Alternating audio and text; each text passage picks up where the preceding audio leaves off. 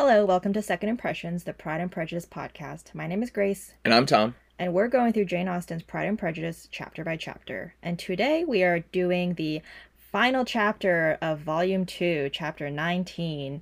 But Tom, why don't you give us a quick recap on what happened in Chapter 18? Okay, so as we remember, the soldiers are leaving Meryton.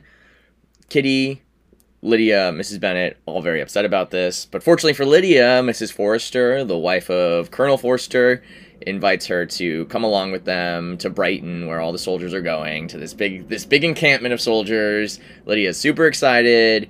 Mrs. Bennet's really excited for her. Kitty is beside herself with depression that she doesn't get to go. Elizabeth thinks this is a very bad idea, this trip for Lydia, and she tries to warn Mr. Bennet not to let her go because she's gonna expose the whole family to ridicule and public censure if we allow Lydia to go and live it up in Brighton. She's gonna flirt the family to death. And Mr. Bennet's basically like, nah, Lydia's got to do what she wants to do, and she's not gonna bother me unless I let her go, so it's gonna happen. And then later in the chapter, Mr. Wickham and some other officers come over to Longbourn on their last night in town and have dinner. Wickham tries to flirt up Elizabeth a little bit more, but she's not having it. She brings up Darcy and how she has a different opinion of him now. And then Wickham leaves, and the soldiers leave, and Lydia's gone too. She's gone up to Brighton. Yep. Okay. All right, Grace, you want to give us a little summary of this chapter, and then we'll get into it? Sure. So, chapter 19, we get a little bit of a backstory of Mr. and Mrs. Bennet and kind of how they met and why it is that they're married and things like that. And then we find out that there's going to be a slight change of plans to Elizabeth's original anticipated lakes trip. She thought she was going to go to the lakes with the Gardners, but because Mr. Gardner got held up on his some sort of business, they have to sort of cut the trip a little short. And so instead of going to the lakes, they've decided to go to Derbyshire. And who do we know lives in Derbyshire? One Mr. Darcy. That's right. Or that's where Pemberley is. Yeah. Elizabeth is trying to come up with reasons not to go there, but she really can't. So the Gardners come to Longbourn to stay one night and to drop off all of their Rugrats, and Jane is gonna basically babysit them while Elizabeth goes with the Gardners on vacation. As they wind up going to Derbyshire, they find out that Pemberley is currently unoccupied, that the master of the house is not there right now, which gives Elizabeth a little bit of relief. And now she is also a little bit curious to see what Pemberley is like. And one thing to note is that, with all of these great noble houses, they're open to tourists. And so the Gardners are super curious to see what Pemberley's like, and Elizabeth is equally curious. And we end the chapter with the anticipation of Elizabeth going to visit Pemberley. Wow, okay. Yeah. All right, and that's the end of Volume 2. What a cliffhanger. Let's get into it. Okay. I'll start us off here. So, Chapter 19. Had Elizabeth's opinion been all drawn from her own family, she could not have formed a very pleasing picture of conjugal felicity or domestic comfort. Okay, first of all, Grace, what is conjugal mean? Like marriage. Yeah, of relating to marriage. So had Elizabeth's opinion been all drawn from her own family, she could not have formed a very pleasing picture, a very pleasing opinion of what happiness in marriage or domestic comfort looks like, right? Yeah. Go ahead. What were you saying? Well, I was just gonna why is that? Oh, well, because, just look at her father and mother and their relationship. Her father has absolutely no respect for her mother, and her mother is completely oblivious to the fact that he puts her down every chance he gets, or maybe she chooses to ignore it. So, basically, if Elizabeth's point of reference to what a happy marriage looks like is her own parents, then it would not be a very pleasing picture of a quote unquote happy marriage. Yeah, if you were to ask, like, Elizabeth, based on your parents' marriage, what is your opinion of the marriage state in general? She probably couldn't have given a very good answer, right? She would have had a very high opinion. This is also the first time we realize, I mean, maybe we could have conjectured, but this is the first time we see that Elizabeth is well aware that this is not a good relationship between her mom and dad. Yeah, well, fortunately, this is a hypothetical sentence. Had Elizabeth's opinion been all drawn from her own family, meaning Elizabeth's opinion of conjugal felicity and domestic comfort is not only her opinion does not derive solely from Mr. and Mrs. Bennet, right? Yeah. Because if it did, then she probably would never want to get married. Right. But yeah. And we'll talk about this more, but this paragraph is almost like a break in the action to be like, let's review what's going on here and like look at the Bennet marriage a little closer. Okay, but it goes on to say, so the reason Elizabeth would not have been able to form a very pleasing picture of conjugal felicity or domestic comfort based on her own family is because of this. Her father, Mr. Bennet, captivated by youth and beauty, and that appearance of good humor, which youth and beauty generally give, had married a woman whose weak understanding and illiberal mind had very early in their marriage put an end to all real affection for her. Yikes. So, captivated by youth and beauty, and that appearance of good humor, which youth and beauty generally give, who does that remind us of?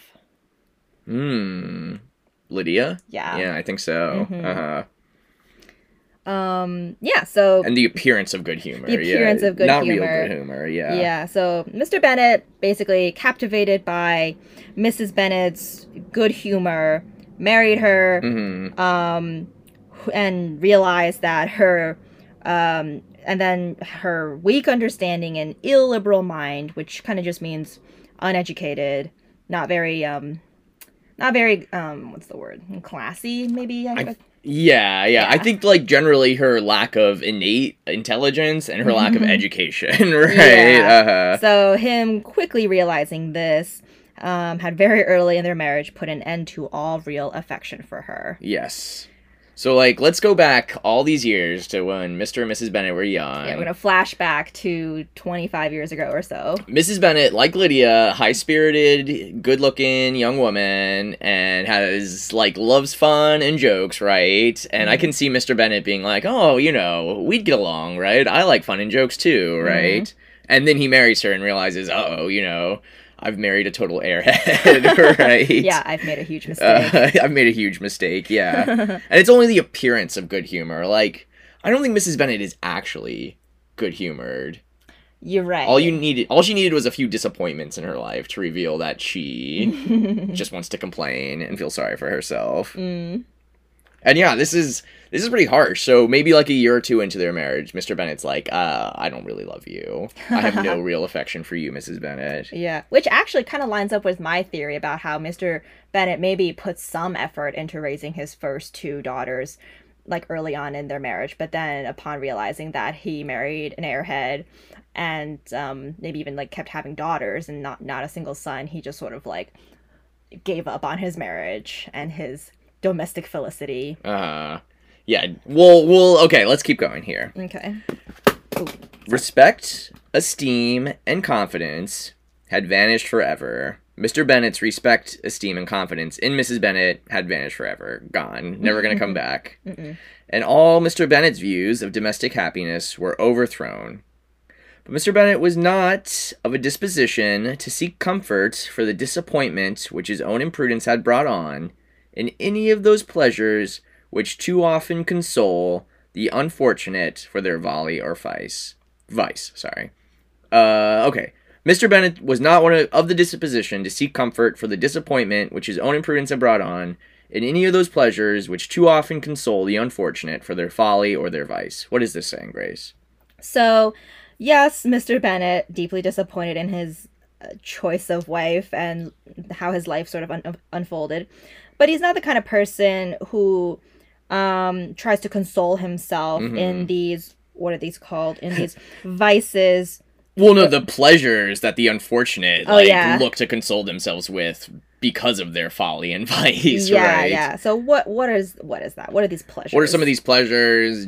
Like drinking, gambling, philandering, just like the general, your general vices. Yeah. So Mr. Bennet, even though he's extremely disappointed in his marriage, is not one of those people who's gonna like console himself for making bad decisions in his life by, drinking a lot or gambling away his fortune or sleeping around. I guess that's the silver lining for Mr. Bennet, is that, like, yes, he is not a good father, he's not a good wife, or sorry, he's not a good father, he's not a good husband, but at least he's not a drunk. He's totally disappointed in his life. But yeah, he's not gonna he's not gonna become a drug addict. He's not gonna, I don't know, he's gonna maintain, I think what Mr. Bennet really wants, and we'll talk about this more, is just like a comfortable life. Mm-hmm. And those kind of vices don't really, line up with that. Facilitate that.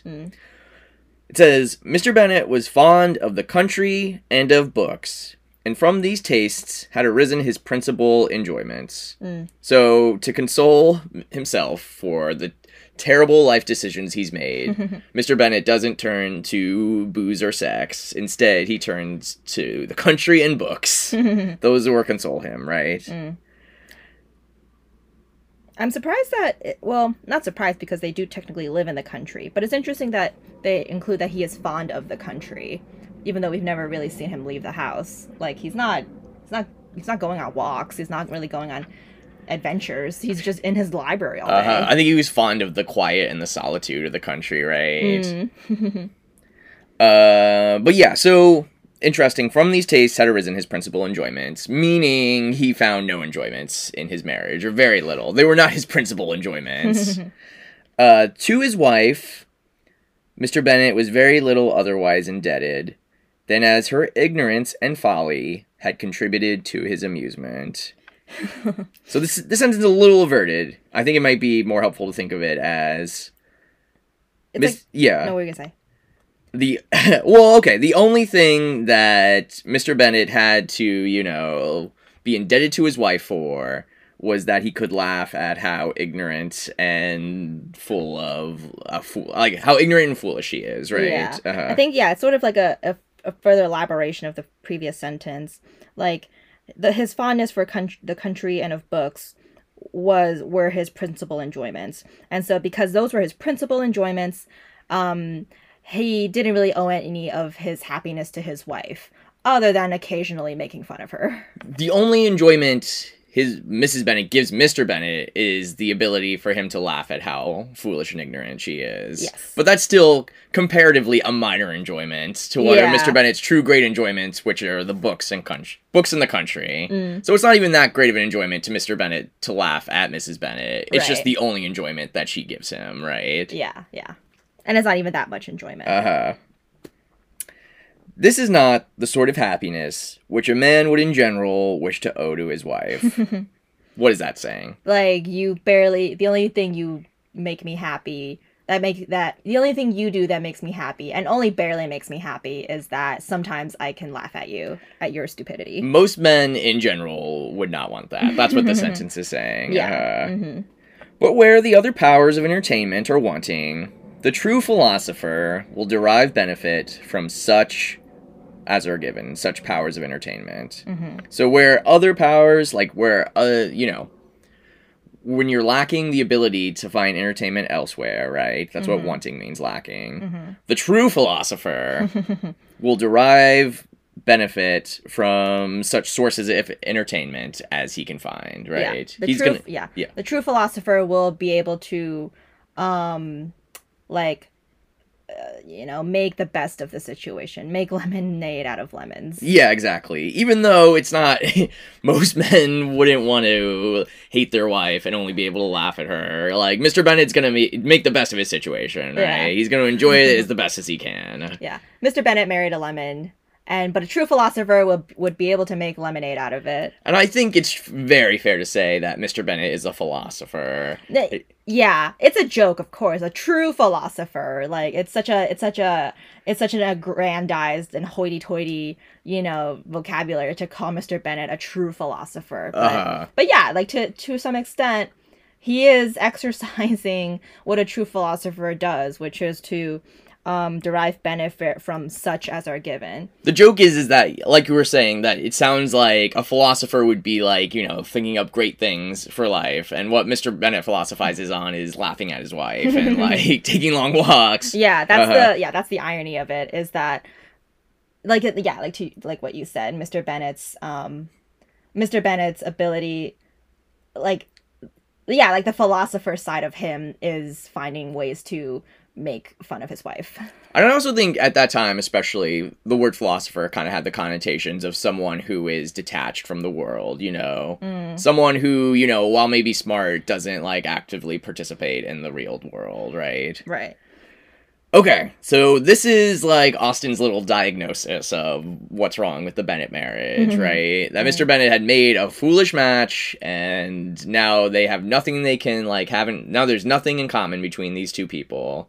And the only way Mr. Bennett can console himself is in laughing at his wife and pretending she doesn't exist. Like, this is sort of treated as a joke, but it also demonstrates the danger of marrying badly. You know, there's no, you can't do over your marriage. It's a one and done situation. If you pick the wrong person to marry, you got to live with that for the rest of your life.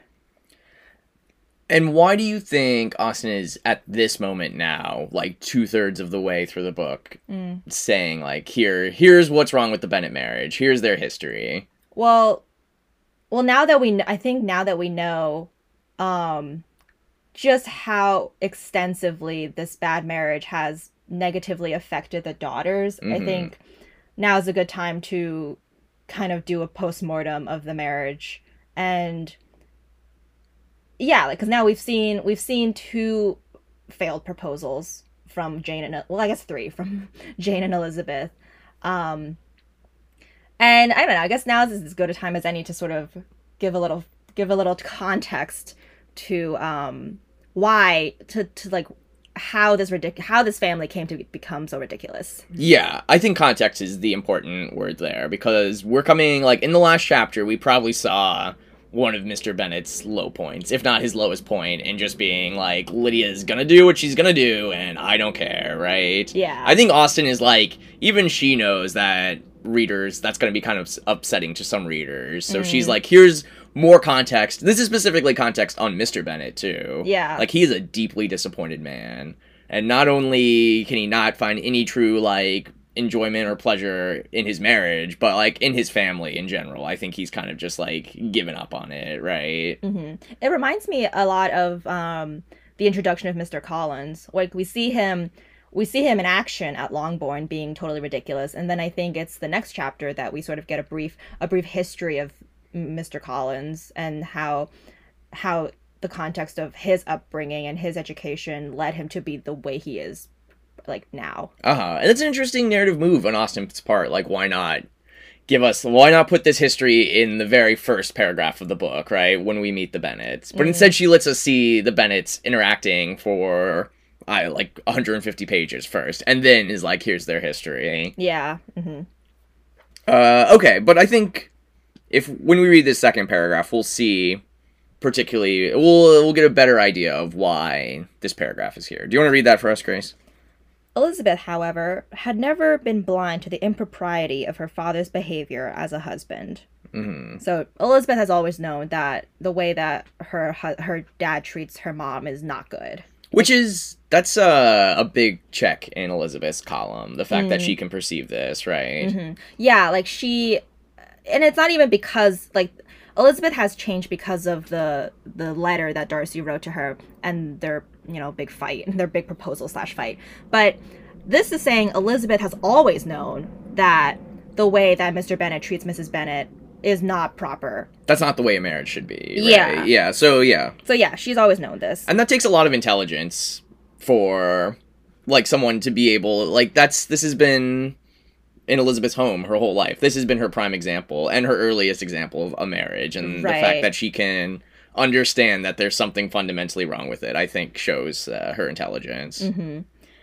She had always seen it with pain, but respecting his abilities and grateful for his affectionate treatment of herself, she endeavored to forget what she could not overlook, and to banish from her thoughts that continual breach of conjugal obligation and decorum, which, in exposing his wife to the contempt of her own children was so highly reprehensible.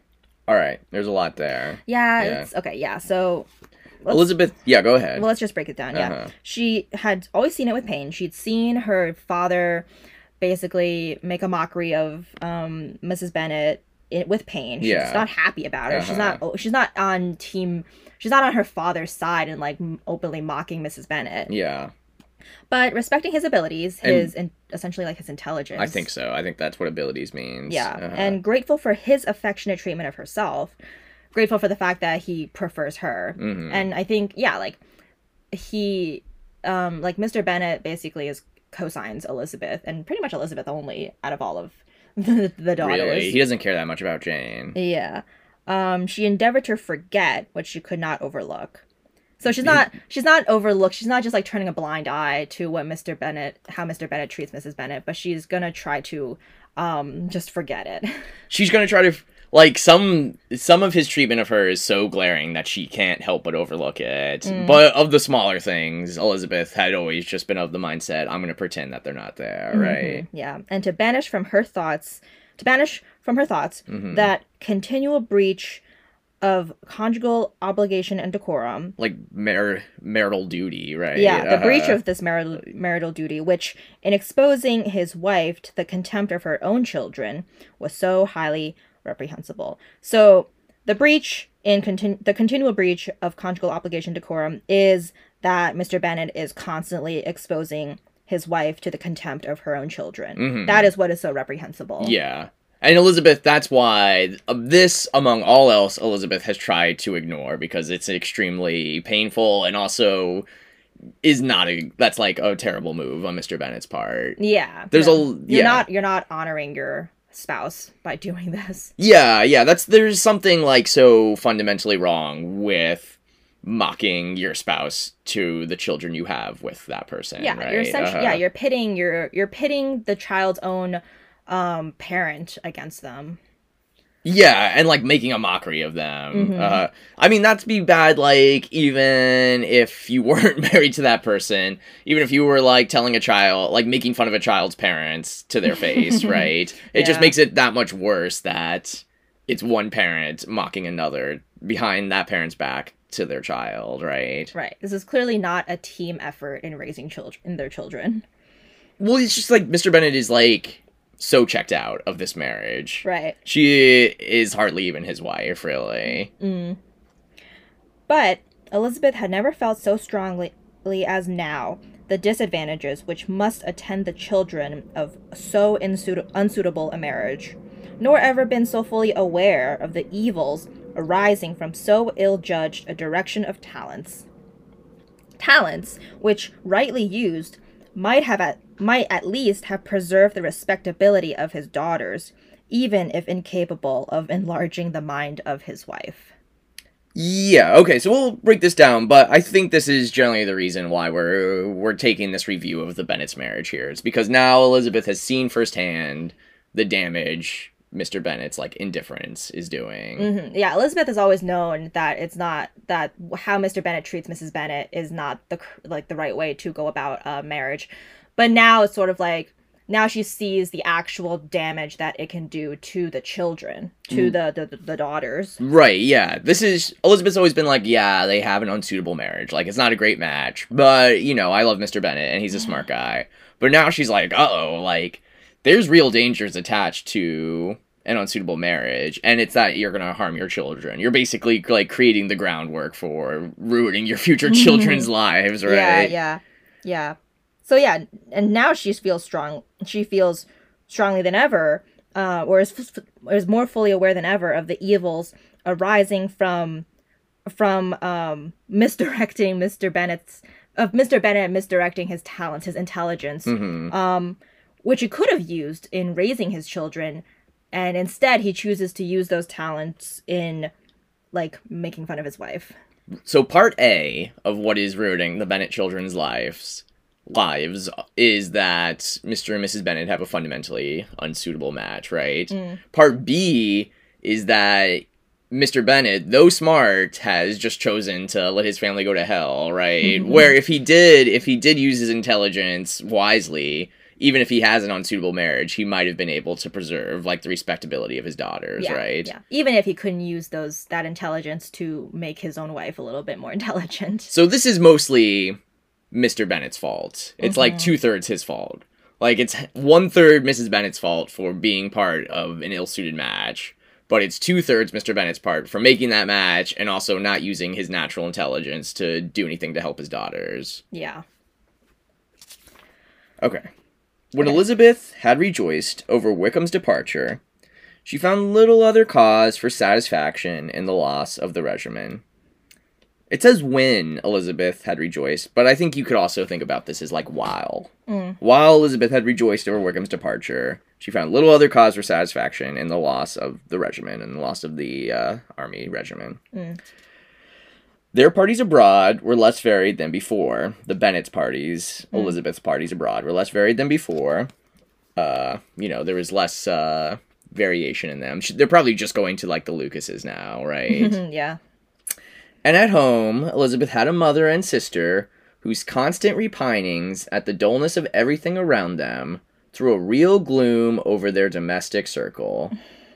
We can guess which sister, singular, is helping the mother throw a gloom over the whole house. Yeah, so even though Elizabeth has got rid of Wickham, the army leaving has brought some, like, real disadvantages to her life. Yeah. One is that their parties are less varied than before. There's fewer people to visit with and talk to. Two is that Mrs. Bennet and Kitty are now just, like, complaining about everything around them. Their constant repinings of the dullness of everything around them. And hearing so much complaining, yeah, that's going to inevitably throw a real gloom over their domestic circle, right? That's going to bring down anyone's mood to have someone, like, even if it's ridiculous, to have someone complaining about everything. Basically complaining about how bored they are. Like, imagine hearing, like, every single day, hearing your sister and mother complain about how bored they are. Yeah, the dullness of everything. And the subtext being, like, why can't the officer still be here? Like, this breakfast isn't an officer. This glass of wine isn't an officer. You're not an officer, Mr. Bennet. And though Kitty might in time regain her natural degree of sense, since the disturbers of her brain were removed. Who are the disturbers of her brain? The officers? I think so. And Lydia, kind of. Lydia, but I think mostly the officers. So even though Kitty might, in time, get back her natural degree of sense, that's not a lot of sense, like the iota of sense that she normally has, right? Even though Kitty might get that in time, because the disturbers of her brain, the soldiers, are now gone, Elizabeth's other sister, Lydia, from whose disposition greater evils might be apprehended, was likely to be hardened in all her folly and assurance by a situation of such double danger as a watering place and a camp. Okay. Well, what's this saying? Okay, so hold on. And though Kitty might in time regain her natural degree of sense, her one brain cell, she recovered her one brain cell. Though that might come back in time, because the officers are gone now. Yeah, right? Because the officers and her very impressionable sister's gone. Her other sister, Lydia. Yeah, Elizabeth's other sister. Yeah, from whose disposition greater evil might be apprehended, was likely to be hardened. So Lydia's disposition is likely to be hardened in all her folly and assurance. Because remember, she is also, one of her big sins is assurance. That she is just so confident in everything she does. By a situation of double danger as a watering place and a camp. Yeah, a watering place is like a tourist spot, because it's by the water. So even though Kitty, who has a natural degree of sense, who naturally has a little bit of sense, even though she might recover, Lydia, whose disposition, her natural disposition portends greater evil anyway, right? Who is much more troublesome than Kitty to begin with, was most likely to be hardened in all her folly and assurance. Like, the cast will be set forever now. Lydia will be thoroughly ridiculous and frivolous for the rest of her life by being now in a situation of such double danger as a tourist spot and a camp for soldiers. Yep. So it's like maybe Kitty, there's still hope for Kitty in regaining her usual level of common sense, because now the soldiers are gone and now Lydia's gone. Lydia, who is the more dangerous of the two, who is the more wild of the two, right, is who now has no sense to begin with. yeah, is now put in a position where her ridiculousness will only be heightened because she is at a spa or a resort and at a military camp. Yeah. Both things which will only aggrandize her silliness. And where, like, vice and folly tend to congregate. It's resort towns and soldier camps, right? Yeah. So, here's Kitty. She's got a natural degree of sense, and since she's at home away from the officers, she might get that back. And here's Lydia, who has no sense, and now she's in a town full of officers that's also a tourist spot. She is just going to become, like, it'll be impossible to ever recover her again, right? Yeah. And not to mention, she's wholly unreachable. She's away from the family. She has no real guardian outside of Mrs. Forster, who barely constitutes as a guardian. Upon the whole, therefore, Elizabeth found what has been sometimes found before. Elizabeth found what generally has been sometimes found before, that an event to which she had looked forward with impatient desire did not, in taking place, bring all the satisfaction she had promised herself. So this is like a universal thing that Elizabeth has discovered upon what? Okay, so upon the whole situation, Elizabeth found what many other people have found before, basically, right? That an event to which she had been looking forward to with impatient desire. And what's that event? I think it's the soldiers leaving. I think so. I think you're right. And also now looking at the beginning of this paragraph talking about Wickham's departure, I think that's it's soldiers and Wickham are gone now. Yeah, soldiers and specifically Wickham. This is the event Elizabeth has been looking forward to with impatient desire. However, when it actually happened, it did not bring all the satisfaction Elizabeth was hoping it would bring, right? Yep. And that's something we understand. It's expectations versus reality. You expect something... You are waiting for something to happen, and once it does happen, you are disappointed that it did not bring you all of the things that you thought it was going to bring to you. Exactly. Yeah, Austen's like, this is a common phenomenon. So she's like, Elizabeth has discovered this thing that many other people have discovered, which is the fulfillment of your hopes does not always bring you as much joy as you thought it would. It was consequently necessary to name some other period for the commencement of actual felicity. What does that mean? So now that she's like, okay, well, this is not as great as I thought it was going to be. Now I got to look forward to something else that'll bring me joy. Right, I got to think of something else to look forward to, and that's when I'm actually going to be happy, once that happens, right? To have some other point on which her wishes and hopes might be fixed, and by again enjoying the pleasure of anticipation, console herself for the present, and prepare for another disappointment. All right, I'll just read that as a whole. It was consequently necessary to name some other period for the commencement of actual felicity, to have some other point on which her wishes and hopes might be fixed, and by again enjoying the pleasure of anticipation, console herself for the present, and prepare for another disappointment. So now it's sort of like, all right, now I'm going to move on to something else that'll bring me joy. But now I have the experience of being disappointed by my your unreachable expectations. So now at least I will console myself for being a little bit disappointed, and I will prepare myself for another disappointment. Right. I'm going to give myself something to look forward to, and that's going to console myself for my present disappointment. And it's also going to give me, like, strength for when I'll inevitably be disappointed by my next point of anticipation, right? And that what she's now going to look forward to is this. Her tour to the lakes was now the object of her happiest thoughts. It was her best consolation for all the uncomfortable hours which the discontentedness of her mother and Kitty made inevitable. All right, so now she's going to look forward to her trip with the Gardiners to the Lake District, right? And that is the best consolation for being around Kitty and Mrs. Bennet in such, like, a terrible state. And could Elizabeth have included Jane in the scheme, every part of it would have been perfect. Yep. And so she is looking forward to going to the lakes, and the only thing that could make it make this trip perfect is if Jane could come too. Yes, yeah. And what does Elizabeth say? Or what does she think next?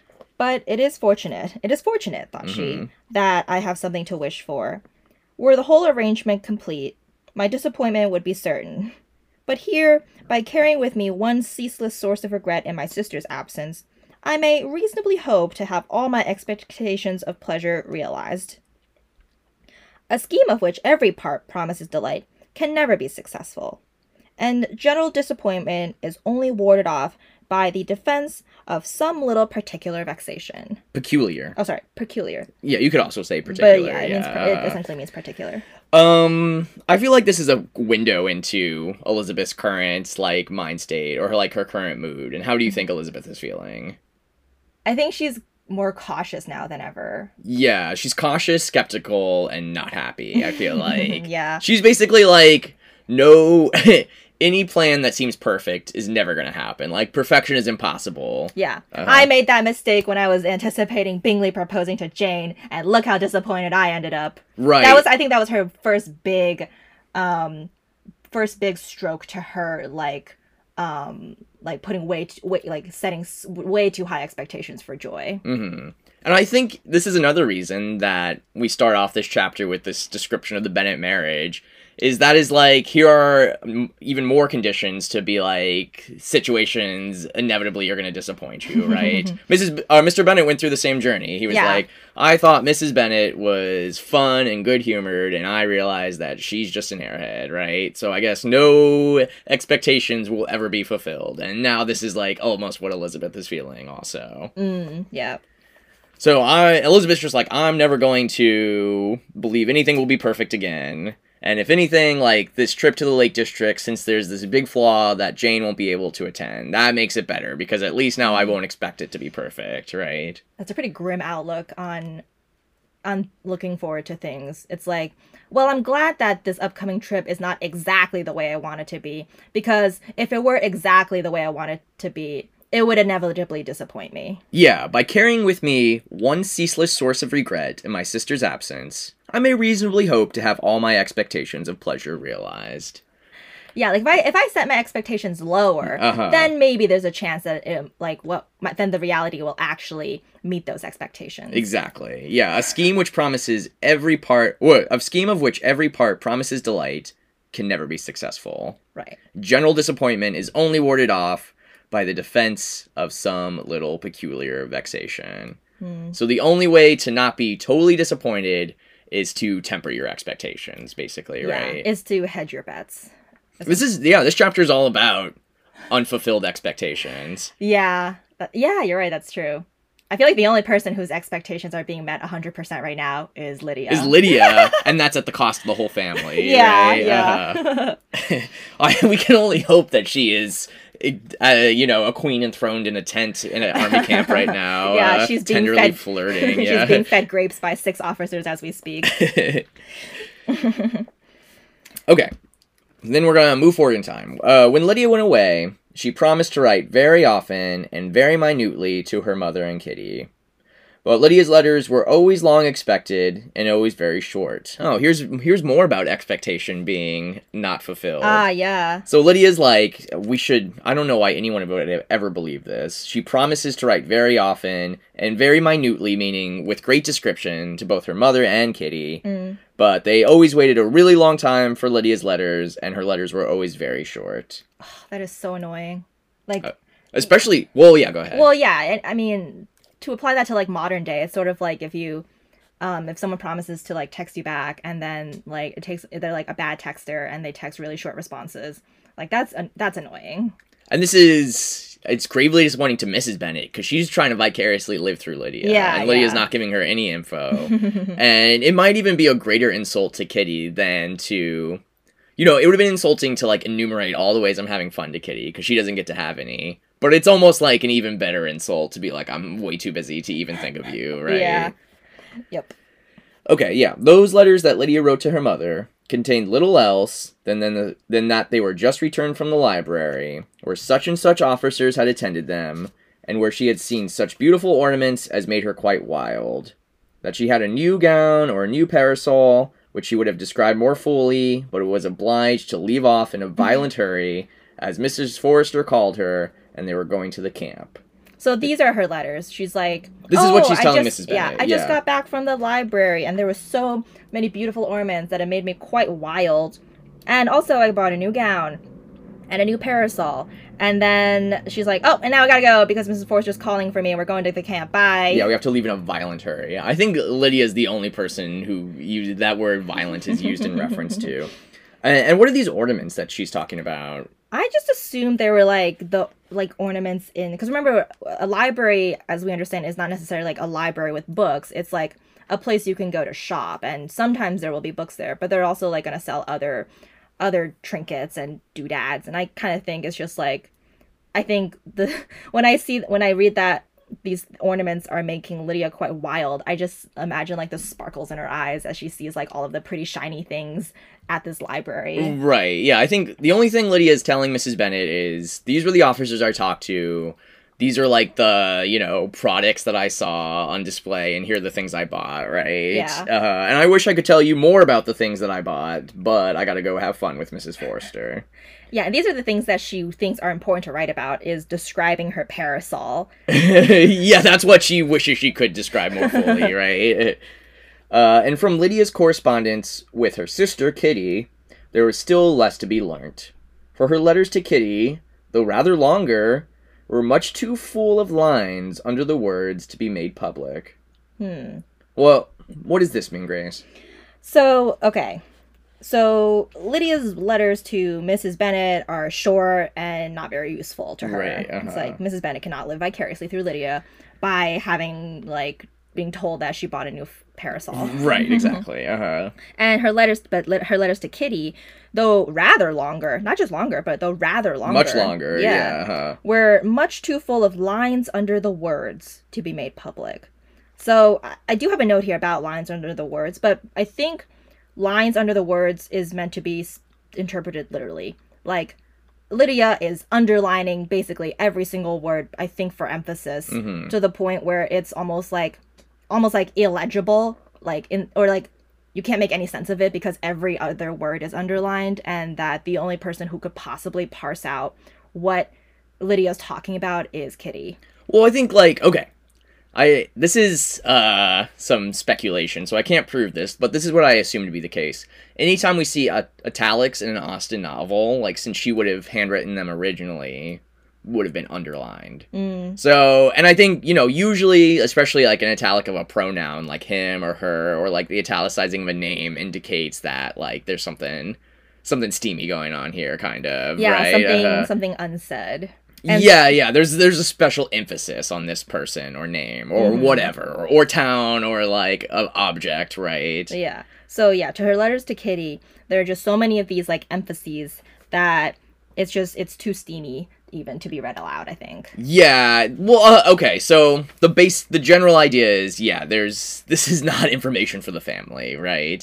Even though Lydia tells Kitty more, these emphases, the subtle understanding there is, don't tell this to the family, this is just for us sisters. Yeah. And then it's and then he appeared today, and we both, and me and Mrs. Forrester dined with him and his friend, underlined, or something like that. Yeah, exactly. And so it's these are not meant to be shared with the family. Unlike the description of Lydia's parasol, yeah. which... So Lydia is promising to write very often and very minutely, but A, the letters that can be shared with the family are not written minutely or very often, and B, the letters that actually have a lot of detail in them can't even be shared with the family because it's too raunchy. Yeah, because they shouldn't really know what Lydia's getting up to, or Lydia doesn't want them to. After the first fortnight, 2 weeks, or 3 weeks of her absence, health, good humor, and cheerfulness began to reappear at Longbourn. So after 2 or 3 weeks of Lydia's absence, health, good humor, and cheerfulness finally reappear at Longbourn, meaning Kitty and Mrs. Bennet, take a chill pill, right? They finally, exhausted themselves. Everything wore a happier aspect. The families who had been in town for the winter came back, and summer finery and summer engagements arose. Remember when they say the families who had been in town, it means they went to London for the winter. So it is actually, it's a little bit of insight into the Bennet's class that they, for whatever reason, probably also from Mr. Bennet's inclination, but I think from a lack of money, they do not go to London to vacation in the summertime. They just hang out in Longbourn. And that's why... for the winter time. Oh, for the winter. Yeah, I'm sorry. They don't go to London for the winter time. Yeah, Mhm. they hang out in Longbourn, even while a lot of other genteel families leave to go, do the social season in London. Mhm. And now these families are coming back, and Elizabeth, especially, we can imagine, is thankful because there are more people to dine with, and she's not feeling the lack of officers, right? Yeah. So yeah, if we want to like think about how much time has passed, this is like 3 weeks after Elizabeth has come home. So if we remember, she was Yeah, generally. generally, It's yeah. 3 weeks after Lydia's left. Oh, sorry, yeah. But Elizabeth came home shortly before that. Right. So if we think about like Elizabeth, she came home after Easter, and maybe like a month and or 5 weeks have gone by since Elizabeth came back. So we're well into like June. Yeah, I guess so. So families are coming back from London, and summer finery, like clothing, new summer fashions, and summer engagements arose. Mrs. Bennet was restored to her usual querulous serenity. That's an oxymoron. Well, Mrs. Bennet's back to normal, basically. Yeah. She's like pretty happy, I guess, but also very querulous. That's just how she is. Her usual querulous serenity. And by the middle of June, there we are. There By we the go. middle of June, Kitty was so much recovered as to be able to enter Meryton without tears. Oh my goodness. So now Kitty can finally go back into town and not cry over the lack of officers there. And her own slighting, right?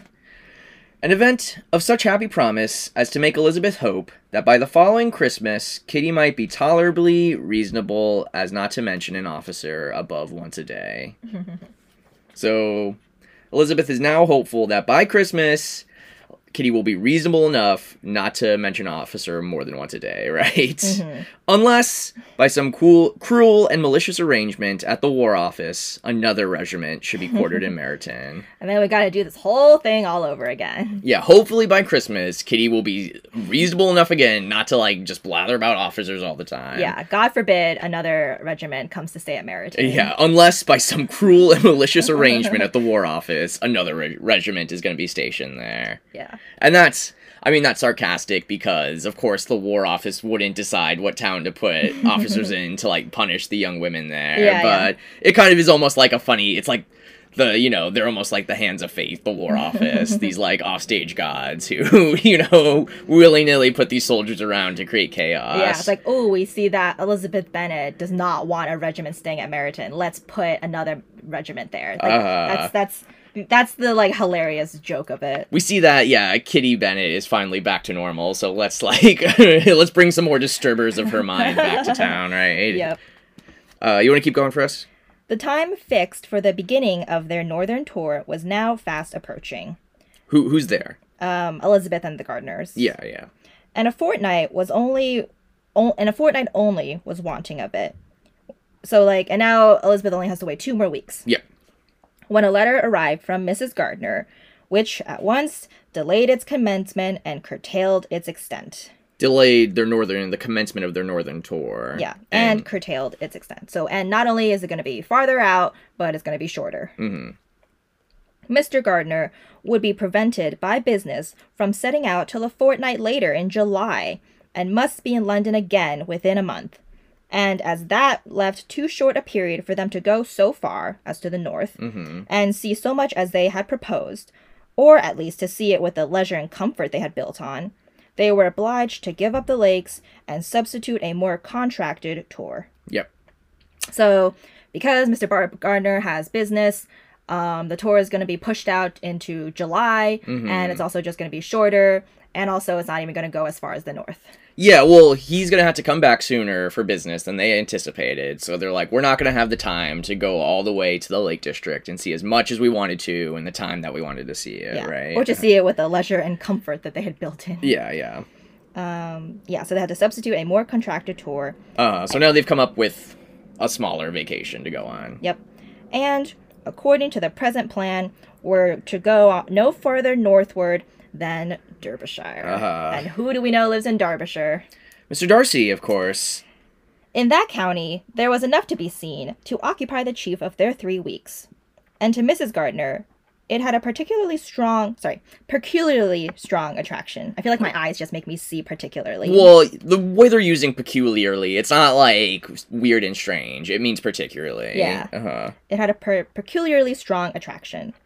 The town where she had formerly passed some years of her life, and where they were now to spend a few days, was probably as great an object of her curiosity as all the celebrated beauties of Matlock, Chatsworth, Dovetail, or the Peak.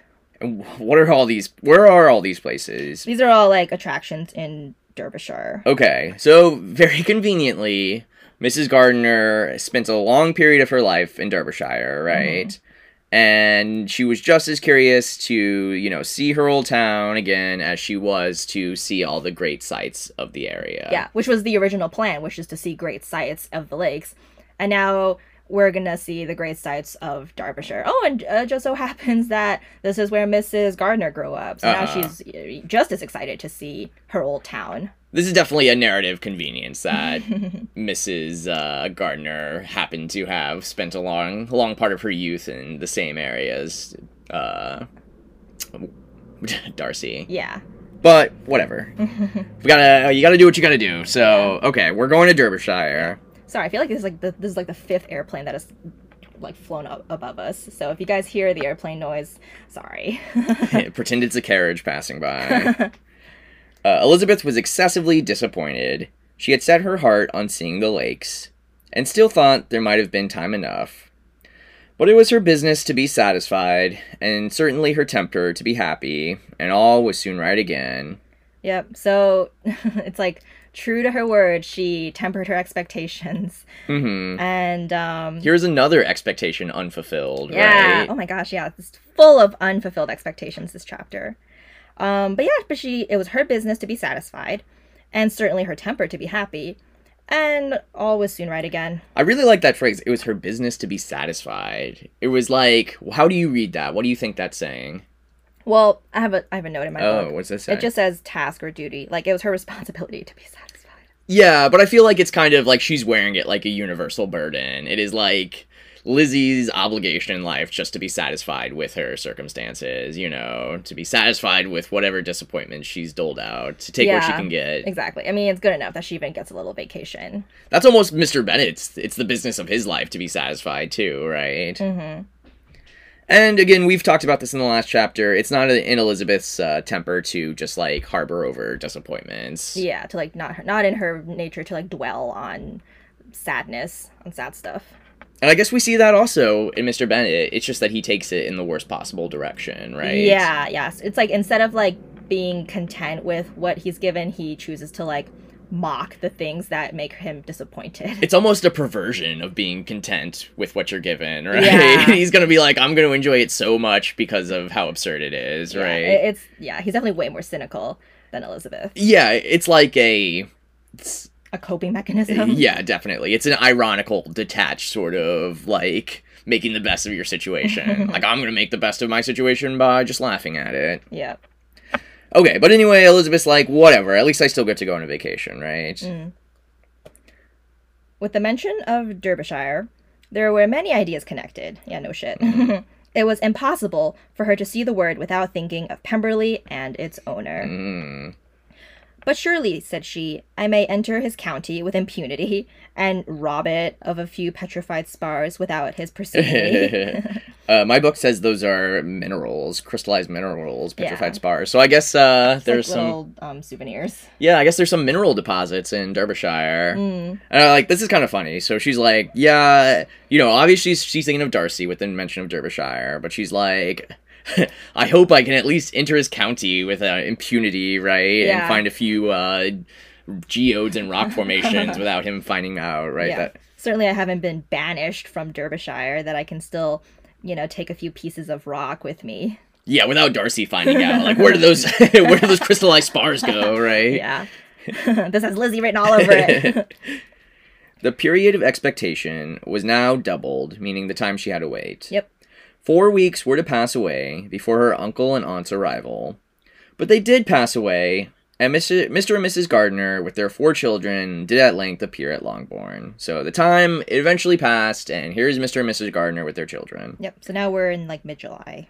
The children, 2 girls of 6 and 8 years old, and 2 younger boys, were to be left under the particular care of their cousin Jane, who is the general favorite, and whose steady sense and sweetness of temper exactly adapted her for attending to them in every way, teaching them, playing with them, and loving them, the children, that is. And I forgot to mention this earlier, but when Elizabeth talks about how the only downside to this plan, the previous plan of visiting the lakes, was that the fact that Jane can't come. A question I asked when I read that the first time is, wait, why can't Jane go with them? And I guess this is the answer. She has to watch the Gardner children, right? Yeah. It's, particular care of Jane. Not of Mr. and Mrs. Bennet. No. Of Jane. Of Jane. And Mary, not of Mary either, or Kitty, but I feel like they're too young. Yeah. But it's kind of like, it is kind of funny that the Gardners probably don't trust their children with Mr. and Mrs. Bennet alone. And, yeah, it's unfair that Jane gets saddled with these brats while Elizabeth gets to go on vacation, but it kind of looks like Jane actually likes these kids. I think Jane likes it, and also she just spent a lot of time at the Gardners, so she probably established like a rapport with the children. That's right. I remember when remember again. Elizabeth shows up at the Gardners to pick up Jane, and the children are all like looking at her through the window, kind of with awe. Yeah. Like I feel like the children, like Jane is much closer to the children, and Elizabeth is kind of like imperious figure. Yeah. Yeah, Elizabeth was still the cousin that they hadn't seen in a really long time. Jane, to your point, had spent the entire winter with the Gardners in London, that she would have formed like a deeper connection with the kids. Okay. The Gardners stayed only one night at Longbourn, and set off the next morning with Elizabeth in pursuit of novelty and amusement. It's all we can hope for in life. One enjoyment was certain, that of suitableness as companions. So at least one enjoyment is guaranteed, and that is she and the Gardners get along. They're suitable companions. A suitableness which comprehended health and temper to bear inconveniences, cheerfulness to enhance every pleasure, and infection and intelligence which might supply it among themselves if there were disappointments abroad. So already anticipating disappointments. But yes. The good news is that if there are disappointments abroad, we at least are suitable as companions, and the suitableness comprehends, meaning it includes, right? Yeah, health and temper to bear inconveniences. So they were all healthy and of good temper enough to deal with whatever inconveniences arise, right? Mm-hmm. Yep. They all had cheerfulness to make every pleasure better, right? To enhance every pleasure. And they all had enough affection and intelligence so that they could entertain themselves if, like, their trip was a total bust, right? Yeah. You want to keep going for us? It is not the object of this work to give a description of Derbyshire, nor of any of the remarkable places through which their route thither lay. Oxford, Blenheim, Warwick, Kenilworth, Birmingham, and etc. are sufficiently known. Okay, what... this is a very interesting sentence. Yeah, it is not the object of this work. This work being what? I think the book in our hands. It's not the object of Pride and Prejudice, right? This is Austen, like, coming in and talking to us basically directly. Yep. And acknowledging the fact that this is a book. Yeah. It is not the object. It is not my object in writing Pride and Prejudice to give a description of Derbyshire, right? Nor of any of the remarkable places through which their route thither lay. Or any of the other places that they traveled through. So I'm not here to give you a visual description of Derbyshire or any of these other places that they traveled through, right? Yep. Because they are all sufficiently known. It's like, we already know about them. And yeah, this kind of reflects what happened in Volume 2, Chapter 4, which is Elizabeth's little, like, monologue about how happy she's going to be to see the lakes. She goes... In Chapter 4, she goes, let's see. We will know where we have gone. We will recollect what we have seen. Lakes, mountains, and rivers shall not be jumbled together in our imaginations, nor, when we attempt to describe any particular scene, will we begin quarreling about its relative situation. Let our first effusions be less insupportable than those of the generality of travelers. So, I just think Austen can't resist a chance to, like, tweak her other contemporary literature, right? Or, like, satirize it a little. Yeah. So I think what she's satirizing there is like how when people write of locations, oftentimes they're inaccurate and like overblown and also not very interesting, right? Or maybe just wholly inaccurate. Like maybe they'll describe a mountain or a lake that was never actually there. Right. And here she's saying, I'm not going to do that. Like, I'm not here to give you... That's Elizabeth saying that, like, all, you know, most writing about locations is wrong and overblown. And here's Austen saying, like, I'm not here to give you a description of all these places they pass through. It wasn't enough for Elizabeth to almost act as a mouthpiece of the author to dunk on nature writers. But here it's not... Like, the narrator has to come in herself and be like, I'm not going to do what you think I'm going to do here, which is just to describe everything that Elizabeth and the Gardners saw on their trip. Which a lot of her contemporaries would have done. Yeah. Yeah. And you know why? Because we've read all of them already. We know what it's all about. I don't need to provide any more description. If you wanted to read a description of nature, go read another book. Another of the many other books that have descriptions about nature. If you wanted descriptions of Oxford, Blenheim, Warwick, Kenilworth, Birmingham. Yeah, all of these places are sufficiently known. they would have been known to, like, Austen's contemporaries if you read other English novels from the time. And then goes on to say, oh, well, you were reading. Oh, yeah. A small part of Derbyshire is all the present concern. So I think this is definitely speaks to Austen, her intentions in writing, which is not to give you long descriptions of places, not to wow you with her own, like, verbal abilities, but to, like, tell a story. And that is the style that has won out over the years in the course of literature. Yeah, how often have we read books and then, like, the author decides to take a moment to, like, describe at length, like, what a mountain or a lake looks like? To describe, like, the beauties of their surroundings, right? Like, that's not what we're interested in reading about. Oh, what we care about is a small part of Derbyshire, right? We have a much more focused scope. Yeah. A small part of Derbyshire is all the present concern. To the little town of Lambton, the scene of Mrs. Gardner's former residence, and where she had lately learned that some acquaintance still remained, they bent their steps, after having seen all the principal wonders of the country. The principal wonders. We saw all the main sites, right? Yeah, so the little town of Lambton is now where they're going, and that's where Mrs. Gardner used to live. Yep. And she still knew some people there. And within 5 miles of Lambton, Elizabeth found from her aunt that Pemberley was situated. Yeah, so Pemberley is situated within 5 miles of Lambton, and Elizabeth doesn't find this out until just now. It was not in their direct road, nor more than a mile or two out of it. So it wasn't en route, but it also is no more than a mile or two out of their way. It's just a short detour. Yeah. In talking over their route the evening before, Mrs. Gardner expressed an inclination to see the place again. Mr. Gardner declared his willingness, and Elizabeth was applied to for her approbation. Or her approval. Yeah. Just to go back very briefly to this strange, like, narrative interruption from Austen. The only other time she's going to do this is at the end of the novel, at the end of Volume 3. So I think this is a little bit of a signal of, you know, in stating what's not her intentions, she's signaling to us that some big changes are about to happen. Some real, like, the story is about to get really, like, revved up. Some major events are going to happen, right? Yeah, remember, this is the last chapter of the volume. Yeah, and volume not 2. Uncoincidentally, the very next thing that comes up is let's go to Pemberley, right? Hey, let's go check out Pemberley.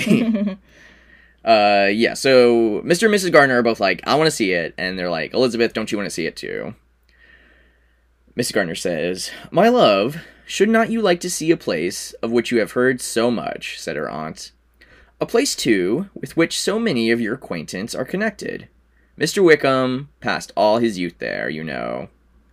So she doesn't know what Elizabeth knows about Wickham. Right, but she knows that, well, last time Mrs. Gardner checked, like, Elizabeth was very in favor of Mr. Wickham. So she's like, yeah, your friend, your best friend Wickham grew up here. Don't you want to see it? Right? Elizabeth was distressed, yeah, to say the least. She felt that she had no business at Pemberley and was obliged to assume a disinclination for seeing it. Like, to take on, right? Elizabeth is now, like, pretending that she just doesn't care to see it. Yeah. She must own that she was tired of great houses. After going over so many, she really had no pleasure in fine carpets or satin curtains. Yeah, and like Grace, like you mentioned earlier, it was not uncommon at the time to take tours of like nice houses. So Elizabeth's like, I've seen enough nice houses. I don't need to see Pemberley. Yeah, I'm not gonna get any pleasure from fine carpets or satin curtains. But Mrs. Gardner abused her stupidity. Her lack of interest. Yeah, stupidity is not quite as harsh a word at that time. It just means like her like lack of interest in seeing Pemberley. And she's not like Mrs. Gardner is like not tongue lashing Elizabeth. She is making fun of her, right? She's just kind of like, I can't believe you're not interested. If it were merely a fine house, richly furnished, said Mrs. Gardner, I should not care about it myself. But the grounds are delightful. They have some of the finest woods in the country. And she knows Elizabeth loves some good nature. Much like her father, she loves the country. That's true. And that was the whole point of the lakes, was to see nature. The lakes trip. Elizabeth said no more, but her mind could not acquiesce. The possibility of meeting Mr. Darcy while viewing the place instantly occurred. Yeah, no shit. It would be dreadful! Exclamation point. She blushed at the very idea, and thought it would be better to speak openly to her aunt than to run such a risk. But against this, there were objections, and she finally resolved that it could be the last resource if her private inquiries as to the absence of the family were unfavorably answered. Okay, so Elizabeth's like, I'm not going to argue further with Mrs. Gardner, because then it's going to start to seem suspicious, right? But she still can't get over the idea of how embarrassing it's going to be to meet Mr. Darcy again at his own house. And decided that she was going to withdraw her objections so that she didn't have to tell her aunt the whole story until she could find out whether Mr. Darcy was really going to be at Pemberley or not, right? Yeah, well, she resolved that it would be the last resource. Like, she would tell her aunt the real reason as, like, a last resort. If Elizabeth's private inquiries as to the absence of the family were unfavorably answered.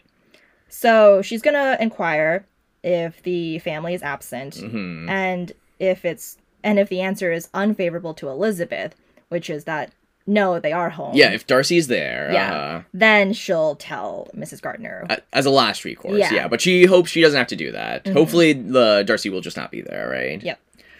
Accordingly, when Elizabeth retired at night, she asked the chambermaid whether Pemberley were not a very fine place, what was the name of its proprietor, and with no little alarm, whether the family were down for the summer. As if she didn't know who owns it. Well, why do you think she's playing this little game with the chambermaid? Well, she's trying not to, like, reveal anything. She's trying to be a little, like, coy. Like, oh, you know, that Pemberley, is it as nice as they say? Who is it? What's the name of the person who lives there again? And, like, do you think they're going to be there? Just out of curiosity, right? And all you have to do is read Jane Eyre to know that innkeepers and chambermaids know everything that goes on in their town, right? Yep. That's who you go to if you're trying to find out info. A most welcome negative followed the last question of whether the Darcy family were in at Pemberley. Yes. So the chambermaid's like, nope, they're not there. And Elizabeth's alarms being now removed, she was at leisure to feel a great deal of curiosity to see the house herself.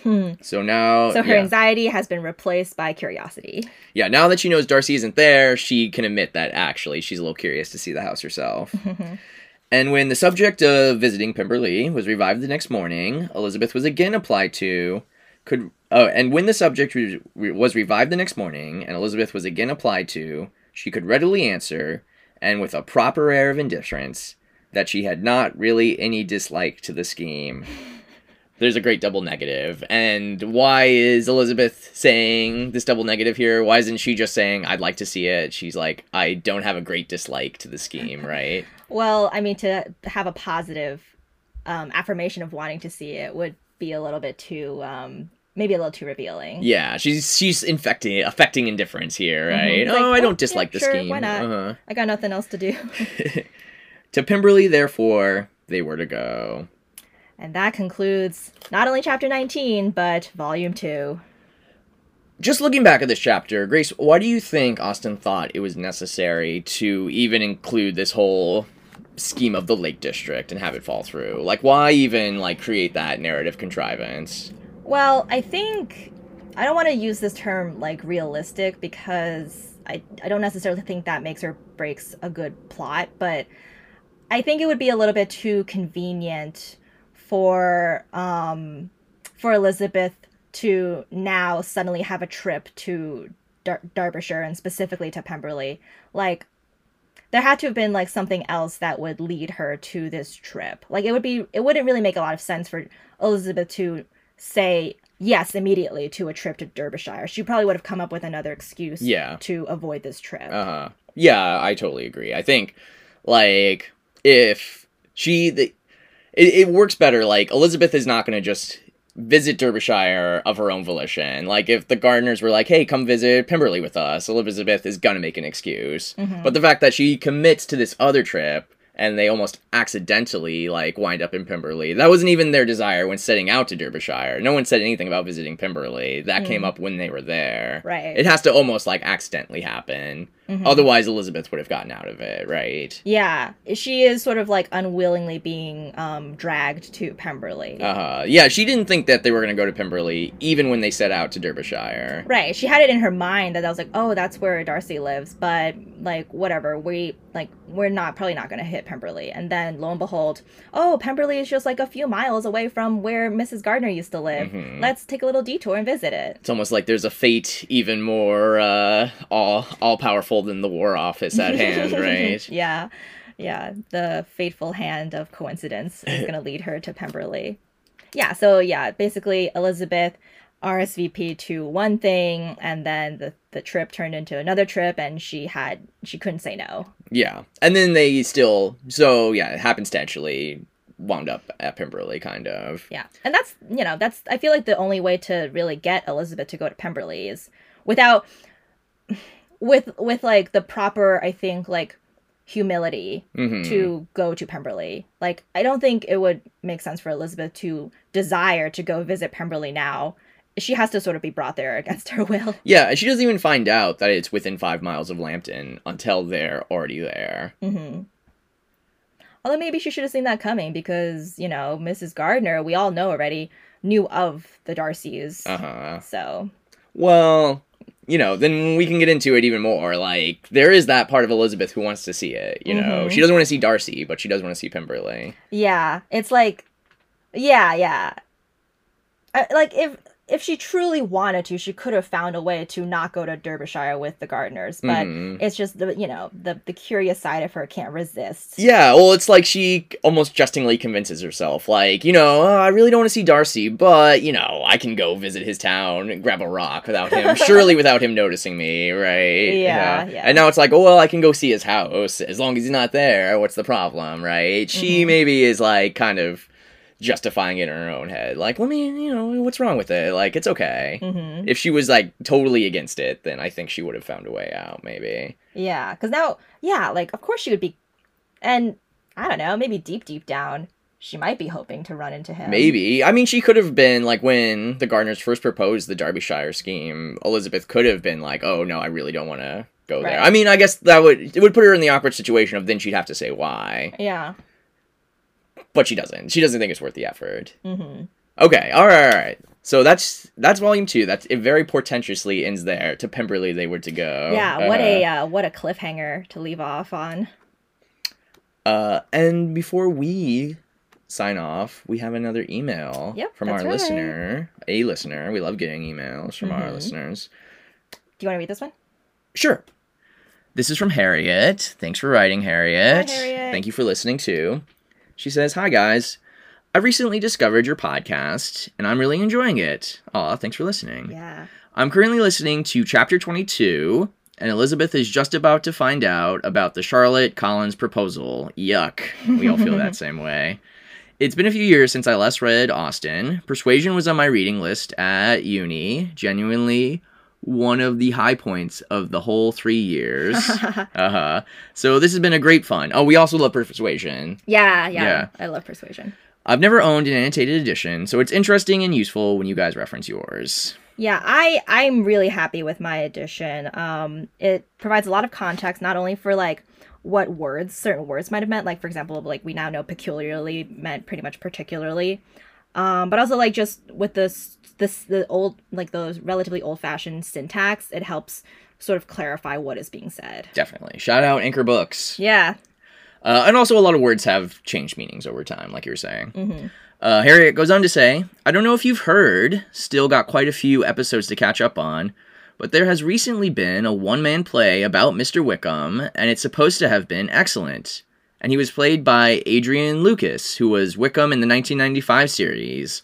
You can access it online, worldwide, up until 11th August 11th, as we say it here in the States. It costs £20, so I thought I'd let you guys know, just in case you haven't seen it advertised. Ooh, and it says it's the original theater online production. Nice. And then Harriet signs off. I hope you were both well. Harriet, P.S. I don't know if you were still doing the alt title for Jane Bingley, but how about genes and geniality? Because their relationship is defined by his heritage and heritage and good nature. That's that. That's a good one and alliterative. Yeah, genes and geniality. Ooh, good suggestion. I don't know if genes were. I don't know. Do people know people about talk genetics? About genes? Yeah. That's a good question. I don't know. Nevertheless, I still appreciate the. Not only is it alliterative, but they both use the same G, the soft G. Oh, and there's some assonance going on, too. Oh, yeah, you're right. Nice. Great. Thank you, Harriet. And thank you for bringing that to our attention. I would love to see a Mr. Wickham one-man play. He is such an interesting character.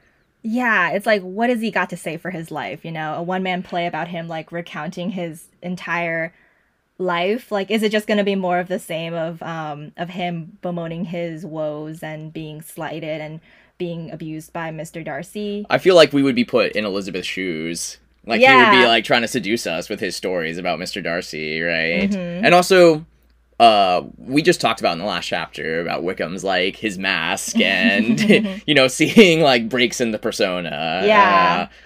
I have no doubt that the actor would do a really good job. He does a good job in the 95 miniseries. So thank you for bringing that to our attention. Yeah. And thank you so much for writing, Harriet. We really appreciate your listening. Yeah, thank you so much for keeping with us. And thinking of us. And for participating in our little game. To anyone else, yeah, send us in your thoughts and suggestions about Jane and Bingley, possible titles for that. Or if you can think of possible titles for any other two combination of characters, send them in as well. Yeah, maybe like a Charlotte Collins Or what would, like, the Mr. and Mrs. Bennet book be called, right? Yeah. All right. Okay. Well, so until Volume 3... Chapter 1. I'm Grace. And I'm Tom. Bye.